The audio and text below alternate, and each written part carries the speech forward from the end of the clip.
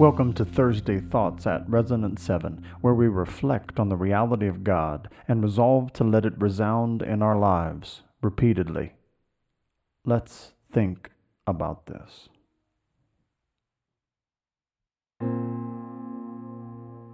Death, once the ancient enemy. Therefore, just as sin came into the world through one man, and death through sin, and so death spread to all men because all sinned.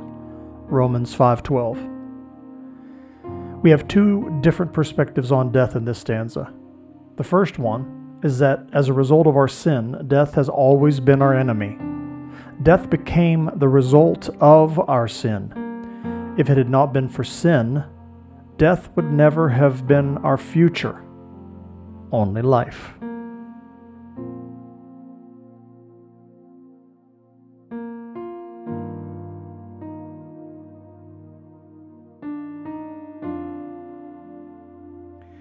Hear now our Easter melody. Because if you confess with your mouth that Jesus is Lord and believe in your heart that God raised him from the dead, you will be saved. Romans 10:9. But Jesus' victory over death in his resurrection gives us a new perspective. Death no longer needs to be the end. It was not the end for Jesus, and if we confess and believe in him, it need not be the end for us either. So we sing our Easter song, He is risen.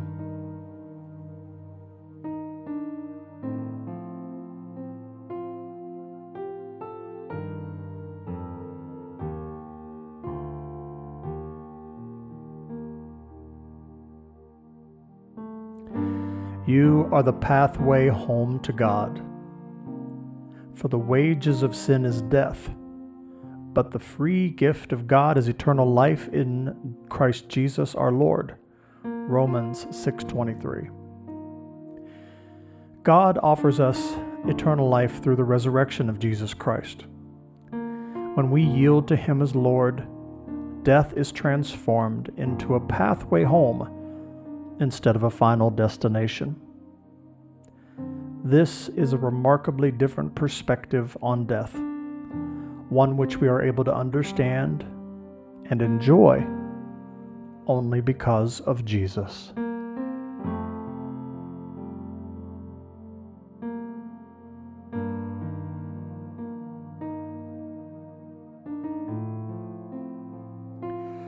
Our door to life through Christ our Lord. Jesus said to her, I am the resurrection and the life. Whoever believes in me, though he die, yet shall he live. And everyone who lives and believes in me shall never die. Do you believe this? John 11:25 and 26. Here Jesus shows that death becomes a door to life through him. Even though we die, we shall live. Above all the other reasons to give praise to God, this one certainly stands at the top. For if all the others were true and this one were not, our praise would be limited. Instead, it is eternal.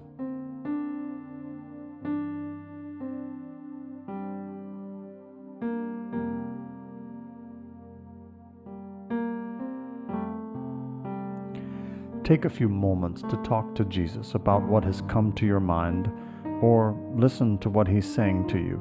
Then I will read our text once more.